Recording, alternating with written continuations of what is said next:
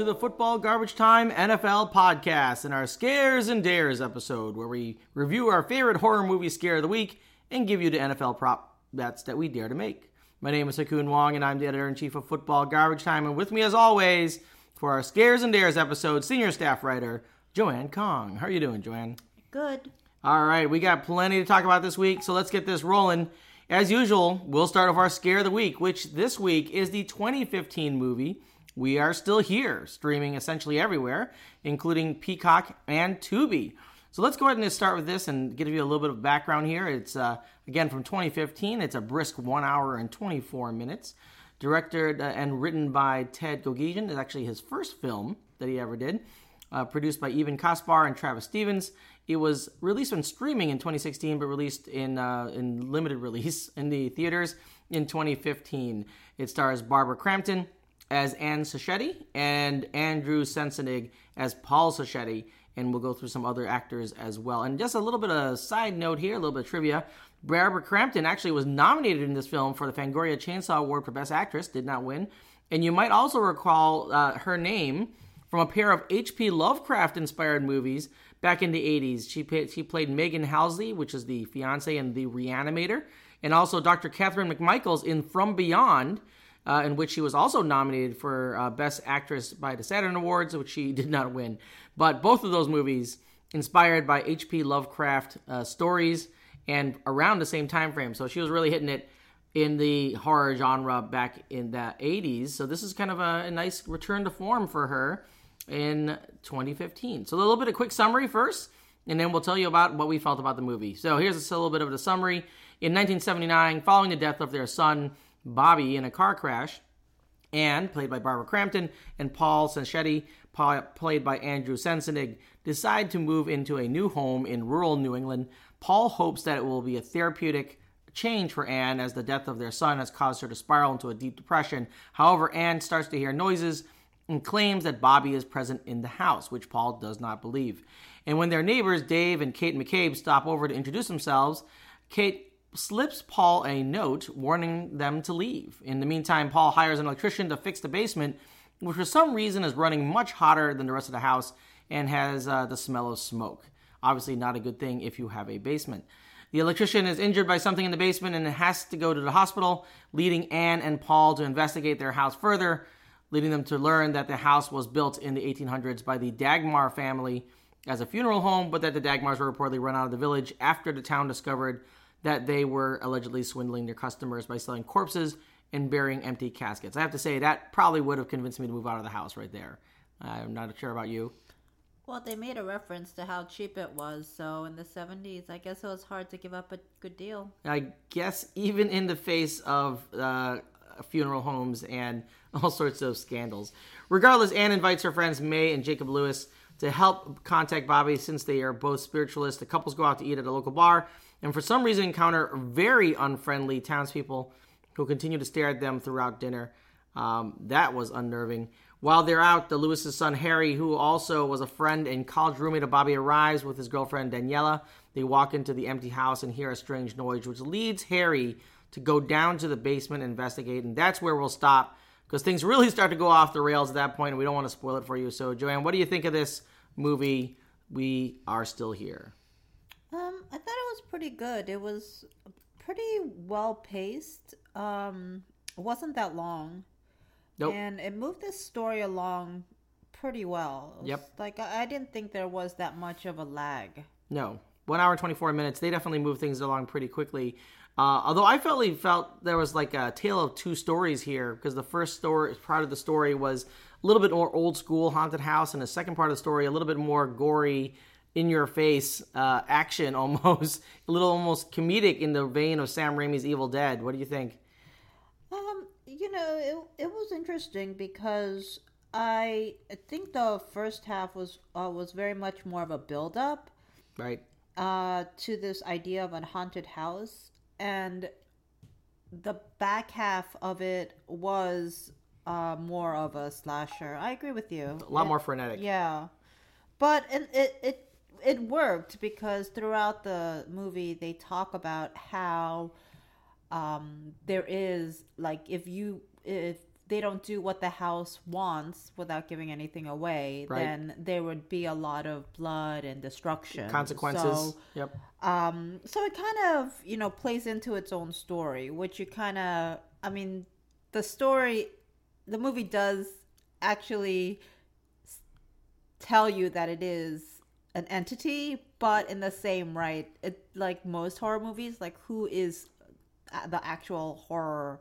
Is it the actual people or is it the ghosts? Right, sure. Exactly, that plays up who's the real bad guy here. It's certainly a little bit at the beginning an homage to old school haunted house movies via notes of Lucio Fulci, the Italian giallo horror movie director from the 70s and 80s, such as the movies The Beyond and The House by the Cemetery. Those are all very much classics in the haunting movie realm.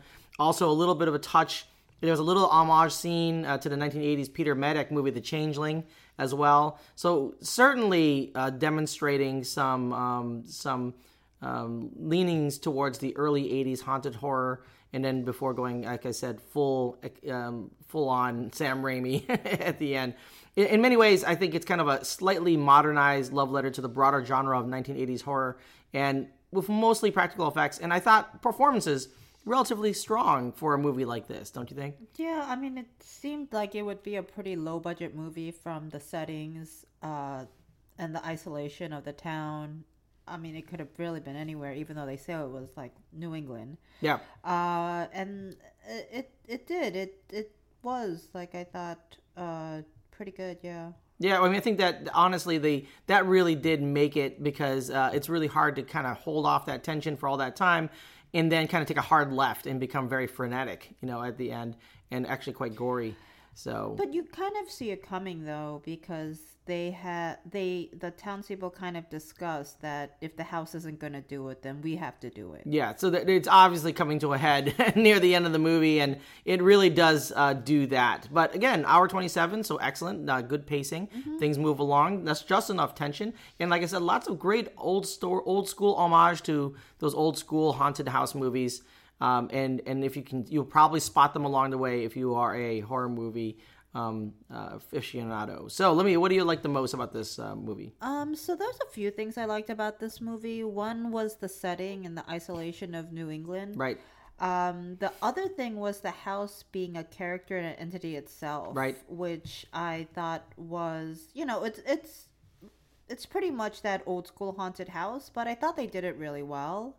And I also liked their friends, May and Jacob, the mediums. Yep. May and Jacob, played by Lisa Marie and Larry Fessenden. Yeah, they did a really good job, and they really did kind of counterpoint the characters of Anne and Paul, who are a lot more practical and not spiritual. Although they kind of went over the top to make sure you understood they were spiritual. They literally had a dream catcher in their car as they were driving up, and they had crystals everywhere. So they really made it a point for you to see the distinction between the two. I like that too. Actually, as I mentioned before, I really like the excellent performances by Barbara Crampton and Andrew Sensenig. I thought they were great. Fantastic atmosphere at the beginning, the first half of the movie. Really sets the tension well. The excessive gore in the second half, almost comic gore, of the movie completely changes the mood, but I think it really just works together. What did you like least about this movie? So, I guess there's a few things I didn't like about this movie. One, although I like the characters May and Jacob, I didn't like that they didn't use them the way that they could, because there was a lot of, I think, gaps about the history of the house. Like, we only know from what they told us, but we don't really know what the history is. Right. We don't know, if it's the house or if it was the Dagmar family that cursed it. We don't know any of these things. And I think that May and Jacob, because they were mediums, they could have been used in a better way to kind of fill that gap, to tell the actual story, instead of being so vague as most mediums are. Right. They could have really just used them a lot better. And I think they were used, though, kind of as plot tools to move it forward. I mean, they needed them to connect up to the back end of the movie. Without May and Jacob being there, they would have never gotten to the back end of the movie. I think that's kind of I think that their rationale. But I agree with you. I think that's one of the problems here, is the underlying mythos isn't really explained very clearly. Yeah, and I just had a problem with that, because as you'll see if you watch the movie, I mean, most people have unfinished basements, but usually it's not dirt. I mean, it's usually some kind of concrete. So, like, I had some issues with what was actually going on with the house, right, which makes you want to question, like, what is up? Like, was it really the Dagmars that, initially started this curse, or was it something else? Right. No, I totally agree. And I think that's actually one of the things that's interesting is that as it was a little bit of an homage to old Italian giallo films, which typically didn't fully explain the cause of the creepy events that occurred, but there was also no boundaries, like who died, who lived. There was no reason. And in the movie, they said it themselves. They've been there 2 weeks, which obviously the townspeople thought was way too long. Right. Before anything happened. Right. So clearly there's something going on there that was unexplained. But like I was saying, I think that part of it is in homage, and maybe this is intentional or unintentional. Those old Italian giallo films just really didn't fully explain the underlying mythos of things, of why they happened. They just kind of made you assume that that's the reason that they just happened, so you have to take it at face value. But when we sat down, like, as you said, and tried to really pin down exactly what was happening and why things were happening, as you pointed out, there are lots of significant inconsistencies between who died, who didn't, and for what reasons. And that, I think, detracted from an otherwise well-executed film as well. So give us a scarometer here, 0 to 10, 0 being unicorns and rainbows, and 10 being I poop my pants. 3. All right, 3. That's actually not so bad, but I thought it'd be a little more. I have a 5, actually. I thought the tension created from the first half of the movie was quite good. Well, it was kind of weird because, I mean, I think the practical effects of the actual figures were pretty good, but there were some things I just couldn't buy into, like, who has a house where the radiator you could see through to the first floor? I mean, that makes no sense. Well, I like things like that. The basement that's like made out of dirt. It doesn't make any sense. Like, all those things just kind of took away from, I guess, what could have been a more tense type of beginning. You're saying the sense of non-reality made it less believable in terms of making it scary? Yeah. I mean, I get it. Maybe there are houses like that, but why would you want your bedroom to have a radiator the size of someone's, torso that opens up to the living room? Yeah. Like, you would never have any privacy. Why have a door? Well, spoiler alert, that obviously was in order to move the story forward. This is why they did it. Maybe not a real room was my guess there.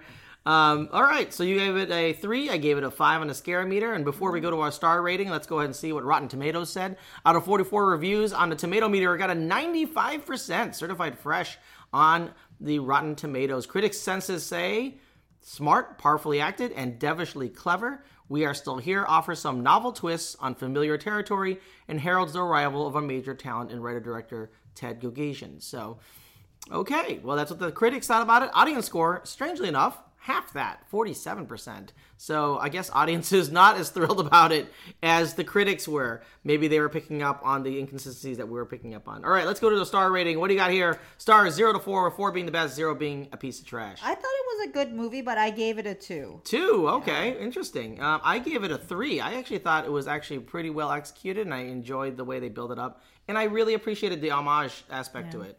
Well, I gave it a 2 because, I thought it was that movie just right in the middle of the line. Like, it wasn't something that new, but they executed it very well. The fact that they could have used May and Jacob a little better also deterred from my rating. Yep. But, like, all in all, definitely something you should watch. It's not long. It moves fast. Yep. The story in itself is done pretty well. So, just all in all, I thought it was a good movie, like a middle-of-the-line movie. Yep, I think that is probably true. But you think it's better than that because you gave it a 3. Well, over the middle-of-the-line movie is where I see it because I think that it was... Obviously, I don't think it was new, but I do think... So it averages like a 2.5. Okay, so it averages a 2.5. We can get over there. So anyway, that was the 2015 movie. We Are Still Here, streaming essentially everywhere, including Peacock and Tubi. I say, go check it out. Yeah, definitely it's definitely worth a watch. So worth the hour and 24 minutes. All right, let's turn now to those prop bets that we dare to make in Week 16 of the NFL. And we won't bother with our prop bet picks from last week. We'll just say we were 50-50 on that. I did hit my Saturday special, but we were just a little shy on the Sunday picks. I think you missed yours by like 5 or 6 yards or something like that. 2 yards. It was like 2 yards. Yeah, unbelievably close. All right. Anyway, we'll try to do a little better, and again, you can't. They must obviously set those over-unders for a reason, and they definitely did. So let's go to our prop bets that we dare to make for Week 16 of the NFL. What do you got as your first pick? So for my first pick, I went with Las Vegas quarterback Aiden O'Connell. Okay, Aiden O'Connell. He is at 206.5 and for passing yards, and I went with the over. Okay, so over 206.5 passing yards for Aiden O'Connell. Tell us why. So in week 15, Aiden O'Connell did great. I don't think any fantasy player could have predicted this. If anybody actually was playing him at that point. He threw for 248 yards, 4 touchdowns. I mean, it's just... It was insane. Yeah, I don't think anyone saw it coming. The only other 2 wins he had this season was against the New York Jets and the New York Giants. Right. So this is his 3rd win. And I'm not saying that he's going to win against... in week 16 against the Kansas City Chiefs. That would be fascinating. But this is the strange thing about him. He has had 5 games that are over 206.5. Okay.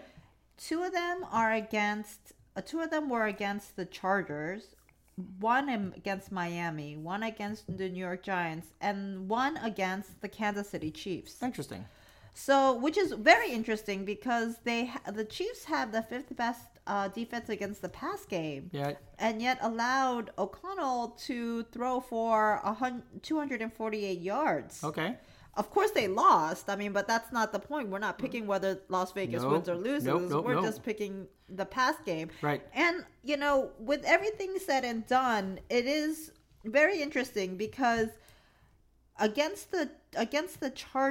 Kansas City Chiefs, Zappy, Hurts, Tua, and Russell Wilson all threw for less than 206. Mm-hmm.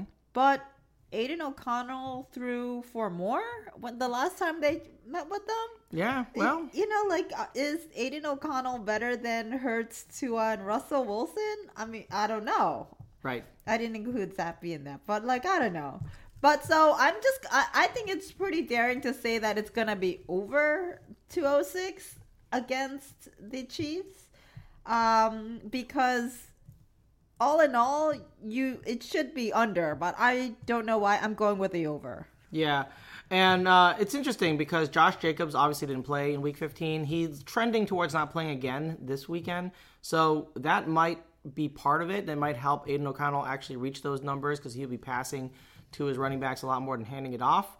So yeah, I could see that happening here. I don't doubt that this is a possibility here of Aiden O'Connell. I mean, he just needs 207. Yeah, that's all he needs. This is true. So you got Aiden O'Connell, 206.5 passing yards. You're taking the over on that. Mm-hmm. My first pick of the week is Breece Hall of the New York Jets. And the prop bet right now is over under 48.5 rush yards against the Washington Commanders. I got the over on the 48.5 rush yards for Breece Hall, and I'll tell you why.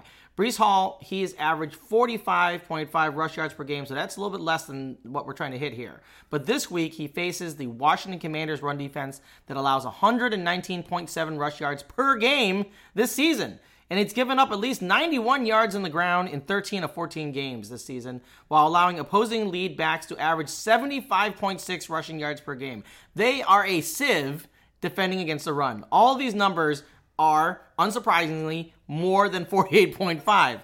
So, just so you know, last week the Commanders allowed 196 total rushing yards and 152 of them to Kyren Williams alone. So, the Jets are going to be starting third stringer Trevor Siemian at quarterback this weekend since Zach Wilson is out with a concussion. So, you can bet that with Siemian behind center, they're going to lean a little bit more on Hall, particularly since he's one of their top 2 most dynamic players that they have on offense. I am going to take the over on 48.5 rush yards for Breece Hall against those Washington Commanders. All right, what do you got as your next pick? I'm going to go back to Tommy DeVito. Oh my gosh, back to the Tommy DeVito well. Yeah, I know. When I told you were pretty surprised, especially since he failed me with 2 yards last week. Yes, he missed it by 2 yards last week. But, 2 yards, it was very close. I mean, and seeing as how he got half of that in his last drive, basically. Yeah, I mean, he can do it if he really wanted to, or maybe, the Saints just felt pity for him and let him do it. I don't really know, but we're not going to question it. We're going to move on, and we're going to say that he is going to go over the 182.5 passing yards that he is set for. Okay, over 182.5. Yeah, so interestingly, Tommy DeVito's loss last week against the Saints was less talked about than his agent. Yeah, of course. Yeah, right. There were a lot of other things going on in the news, for sure. So the commentators made a good point. They thought that Tommy DeVito had too much swagger for someone who hasn't yet proven that they could be an NFL quarterback. Mm-hmm. And the funny thing is that he is an NFL quarterback because he is starting again in Week 16 against the Philadelphia Eagles. And confidence is important if you're the quarterback. It is, but you have to keep yourself in check. So, I mean, this is where it comes in. It's a fine line. You need confidence, but you also got to know, your limitations and what you have to do and what you can do and what you should do. So, and it's very interesting because when I think of Tommy DeVito, I think about Tyson Bagent, where for 1 millisecond, everyone thought that he was going to be the next Brock Purdy. Yes, everybody thinks that it just takes one game. People were like, "Oh my God, Justin Fields is going to lose his job when he gets better." Right. They're going to keep Tyson Bagent. That didn't happen. Nope, definitely did not. Definitely did not. Tommy DeVito is kind of in a different situation, and I feel like he has more capability than Tyson Bagent. Mm-hmm. Definitely, I don't know if it's a Brock Purdy situation because he's not as good as Brock Purdy, but maybe he could be. I don't know. No one is other than Brock Purdy. Yes. So I think he's gonna do over the projected 182.5 because not just are the Eagles on a 3-game losing streak, which I'm not saying the Eagles are going to lose. Right. But they are on a 3-game losing streak. Yes. They have been looking dreadful. They have not been good. They also have the 5th worst pass defense in the league currently. Shockingly, because their defense was so good last year, and they have great players. Right, and in the beginning, they were very strong, and week to week, they just kept dropping. And now they are sitting at the 5th worst pass defense. Right. So not only is Tommy DeVito slated for 182.5, but in the past games, Zach Wilson of the New York Jets had 186 passing yards against the Eagles. Right. Sam Howell of Washington had 397 yards against the Eagles. Right. Mac Jones of New England had 316 yards. Yeah, that's shocking. Against the Eagles. I mean, these are all over 182.5. I'm not saying that Tommy DeVito is better than Zach Wilson, Sam Howell, or Mac Jones. Yeah, but he doesn't have to be. He just needs to come close to beat that 182.5. So I'm going to dare to say that Tommy DeVito beats this number this week. All right, over the passing over under of 182.5 passing yards for Tommy DeVito against the Philadelphia Eagles. Yeah, I like that one. All right, so I got Rachaad White as my second pick, and I'm dipping back in the well here. Rachaad hit his over-under last week, and this time I'm going to go ahead and go back to the well. I'm going to look at his over-under prop for receiving yards this time instead. His prop is over-under 25.5 receiving yards, and I'm going to take the over on 25.5 receiving yards for Rachaad White. So as I mentioned last week, Rachaad White has quietly been one of the best running backs in the league in the second half of the season. White has averaged 35.4 receiving yards per game this season, and no team has allowed more catches to running backs this season than the Jacksonville Jaguars, who are allowing an average of 6.7 catches and 46.7 receiving yards to opposing running backs. So 35.4, more than 25.5, 46.7, also more than 25.5.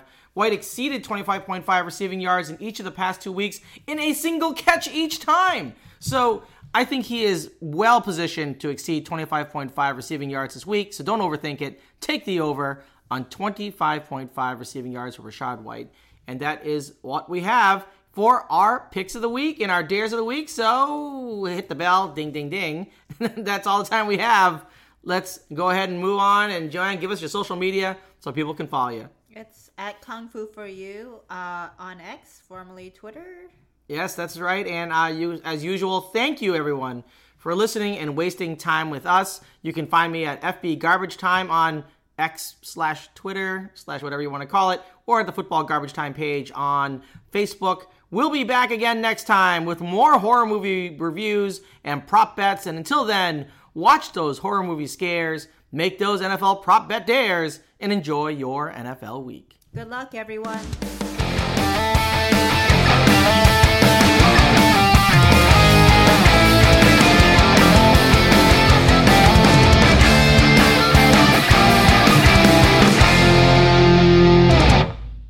This episode is made possible by PwC. A robot may not be coming for your job, but competitors are coming for your market share. At PwC, we pair the right tech with the right solutions to help you gain a competitive edge. Reimagine operations from the cloud, fuel innovation with responsible AI, and detect risks before they become headlines. That's human-led and tech-powered. It's all part of The New Equation. Learn more at thenewequation.com.